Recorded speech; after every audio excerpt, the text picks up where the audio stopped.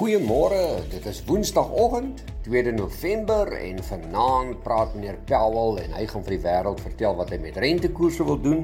Meeste analiste verwag dat hy 'n 0,75% verhoging gaan deurgee en dan gaan hy vir beleggers sê dat daar so 'n bietjie van 'n afkoel later kan wees, dat dit nie meer 0,75 sal wees in die toekoms nie, maar 'n bietjie laer en al die beleggers wag nou daarvoor om te kyk wat gaan gebeur en dit kon ons gisteraand gesien het. In die Amerikaanse mark onseker, maar hulle het toe op die ou en negatief gesluit. Dow Jones 79 punte laer, 0,2% swakker op 32653. Die S&P 500 15 punte laer, 0,4% laer op 3856 en die Nasdaq 97 punte laer, 0,8% swakker op 10890. Die ooste vermoere weer positief vandag. Nikkei van Japan 7 punte beter, 27686.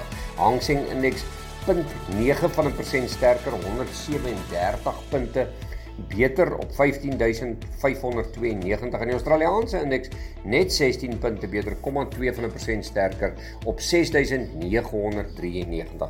Hier by ons die plaaslike mark baie sterk geweest deur die dag, maar later in die middag stoom verloor, maar steeds baie goed positief gesluit. Top 40 indeks 769 punte beter, 1,2% sterker op 60799 en die algehele indeks 681 punte beter, 1% sterker op 67414.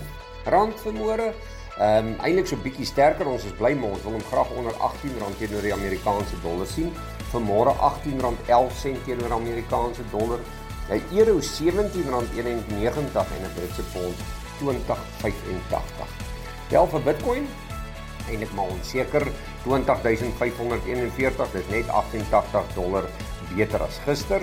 En dan as ons kyk na die goudprys, hy gaan ook onseker wees vir vanaand se bespreking, 1654. Silwer 19.7, baie naby aan hy $20 vlakkie wat ons so al lank al dophou. Platinum $8 sterker op 959 en palladium $9 beter op 1886. Brent olie hardnekkig sterk 95.83. Dis amper asof hy amper hier bo by hierdie boonste vlakke bo die 90s vaskom. Gister vir die boere so 'n bietjie van 'n gemengde prentjie in die sagte kommoditeite. Geelmielies R63 laer op 5244. Witmielies verloor R56 na 5405.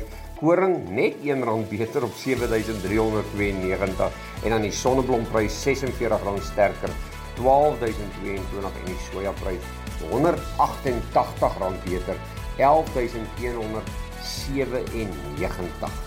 Wel, van die ander nuus, internasionaal British Petroleum teken briljante resultate aan. Nou is geen wonder nie, want die oliepryse is so lekker sterk. Die Verenigde Koninkryk is bekommerd oor hoër voedselpryse wat dalk vir langer kan aanhou. En Saoediese Aramco, dit is hulle amper kan jy sê petrolmaatskappy se resultate skitter ook. Analiste reken dat die Chinese ekonomie van hierdie lae vlakke kan begin 'n kop optel en ons sien nou al so vir 2-3 dae dat die Hang Seng so bietjie amper sterker is. Dan plaaslik, Naspers ontken gerugte dat hulle 'n belang in Tencent wil verkoop. En dan Moody's sien 'n beter toekoms vir Eskom.